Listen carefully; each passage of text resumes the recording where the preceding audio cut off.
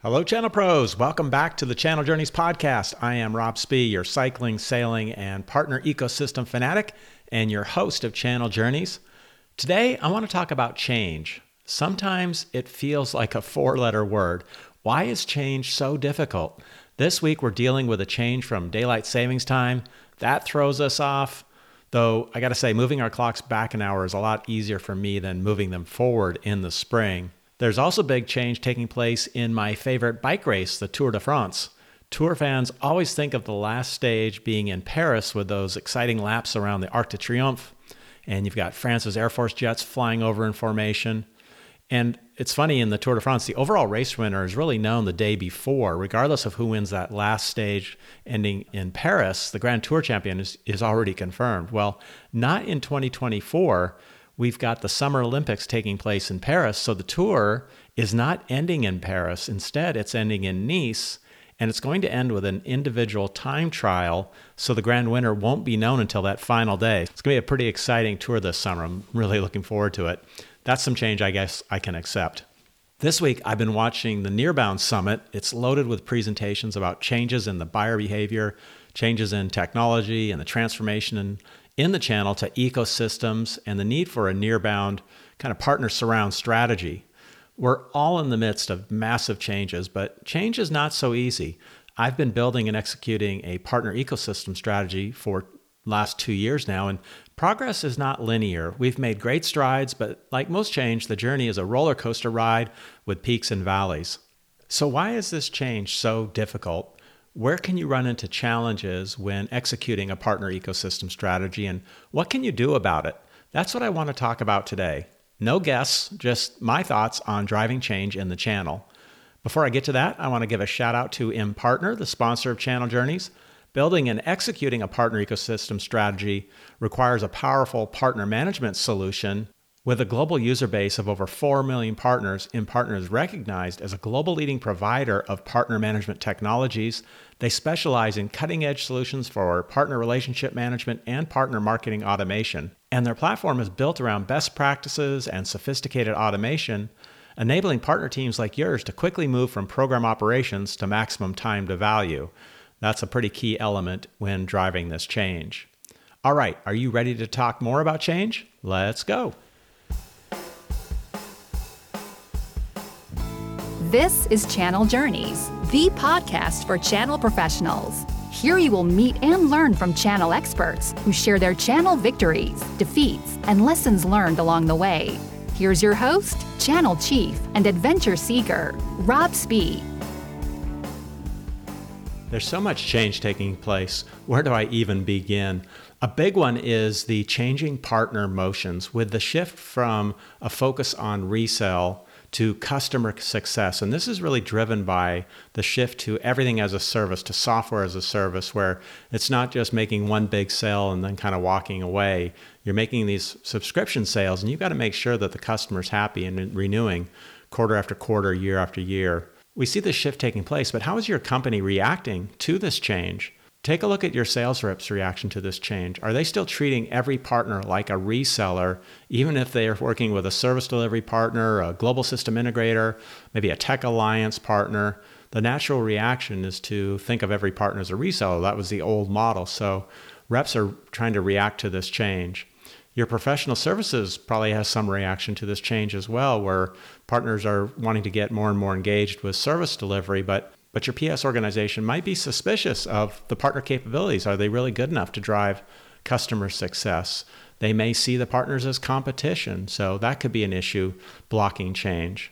And how do you shift the focus of your PS organization from looking at PS revenue to really focusing on partner and customer experience? That's a massive shift for them. What about your comp plans? Are they driving the right change or still rewarding the old transactional channel behavior at the expense of other partner motions? There are changes in partner expectations too. They don't just want the transaction normally. Most want to get into something much more than that. They want to be involved in services, and that means changes to your partner program as well. There are also changes taking place in the buyer journey. Jay McBain talked about this in his presentation this week at the Nearbound Summit, and he mentions how the typical customer engages 7 partners along their buyer journey. That's huge. 7 partners. Reps have a hard time doing really good partnering with one partner, how on earth can they manage 7? And most channel CRM systems were built to handle one reseller, maybe one distributor. How do you track and manage 7 partners, maybe with all different partner types and all the different incentives, discounts, rebates, leads, partner enablement, certifications, program points? How do you manage all of that and track all of that in your systems? That's a massive change for your systems teams. Finance has a hard time with change as well. Not only the impact on the systems, but impact on revenue recognition. They have to deal with that as you move to a shift to a SaaS model. But revenue recognition for different ways that partners are engaging with you can be difficult to track and can be very difficult to show a return on investment. There are changes in your partner team as well. Many new roles and changes in roles have to take place to support the partner ecosystem.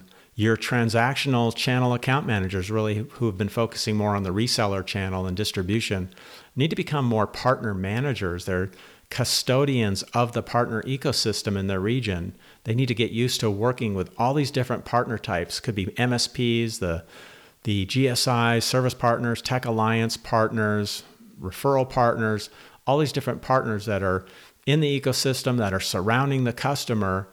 You want your partner managers engaging with them and helping your selling team engage with that ecosystem as well. So a lot of shift in the roles of the channel manager to becoming partner manager. I think this creates new opportunities for more diverse career paths, but change can make the team pretty nervous as well.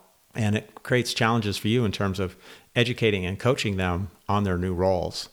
So this is a lot of change. I've really only scratched the surface. So much more going on. You've probably got a lot more change that you're dealing with in your organization. So what can we do as channel leaders, as partner ecosystem leaders and partner managers? What can we do about it? I came up with 5 things to think about. Here are 5 ways that I think you can be better at managing change and driving change in your organization, really regardless of the role that you're in. First off, get educated on all this change that's taking place in partnerships. You really need to understand all these changes and the impact they are having and what changes you and your company need to make for sustainable growth around partner ecosystems. How can you do that? You can get educated by attending partner events like this week's Nearbound Summit and Channel Focus events, lots of other great events out there. You can listen to partnering podcasts. So congratulations on listening to Channel Journeys. I appreciate that. But there are a lot of other great shows out there, all talking about the transition to partner ecosystems and the new partner motions. Larry Walsh has one that's actually called Changing Channels, because he certainly recognizes and talks a lot about what's changing here. Other great ones that I like include Vince Menzione's Ultimate Guide to Partnering. I listen to Chip Rogers' Ecosystem Aces, Outcomes with Barrett King, Partnerships Unraveled with Rick Vandenbosch, and there's the Nearbound podcast, of course, with Jared Fuller and Isaac Morehouse, and so many more to choose from today. So listen to those, get educated, do more reading, lots of great articles published on LinkedIn as well. That really helps. And you need to get educated so that you can take the second step so that you can educate others in your organization on this channel shift. If you're a partner manager, you need to be educating your sales reps, your SCs, your field marketers. If you're a partner chief, you're educating your senior and executive leadership. No matter which role you're in, there's education and evangelism that you need to do internally to drive that understanding and alignment. You want to make sure everyone in your company understands these major shifts taking place. What about your product team? Do they understand the opportunities for the partner ecosystem building on your platform? All right. The third area is driving internal alignment, and that depends on the audience. That's going to be probably a balance between talking about what's best for the customer, what will drive customer success. You'll need to be talking about why it's best for your company and how it's going to lead to really sustainable growth for your business. You'll be talking about why it's best for the individual, especially for your reps, whose biggest concern is hitting their sales quota. You want to lean in on your reps and share to them why working with the ecosystem is going to help them hit their sales targets. That's super important to them. A lot of different ways to describe and gain that internal alignment and adjust your message depending on the audience. You've also got to drive external alignment with your partner community, and there are many ways to do this. It's through your partner manager's daily interactions, so they're helping to drive that external alignment. We do it with quarterly partner surveys and our annual and semi-annual partner advisory boards. You can also drive external alignment, and you need to, with your customers. You can do that via co-marketing with the ecosystem. We call it the trifecta. So customers are seeing the power of the ecosystem. You can do that via your SDRs, making the first contact with customers the SDRs who can be talking about your ecosystem from the very first call. And of course, your reps who should be talking up and engaging the ecosystem with your customers. And lastly, number 5 is be ready to jump in. This is not a spectator sport. Whatever role you play, you can help drive change. If you're a sales leader or a partner leader, a CRO, a CMO, jump in and talk with your partners, your customers, talk about the long-term benefits of the ecosystem over the short-term gains. Last thought, take care of yourself. We all need a break at times to recharge and rethink. Change is hard, it really is, and there's more pressure than ever on all of us. So take a break during the day, go out for a little walk, whatever it is, just give yourself a break once in a while. We need it. Okay, that's it for now. My thoughts on change. I hope this helps you navigate and drive change in your organization. One last funny story. Several weeks ago, I had my leadership team all together for a 2024 planning session, mapping out the changes we'd be driving next year.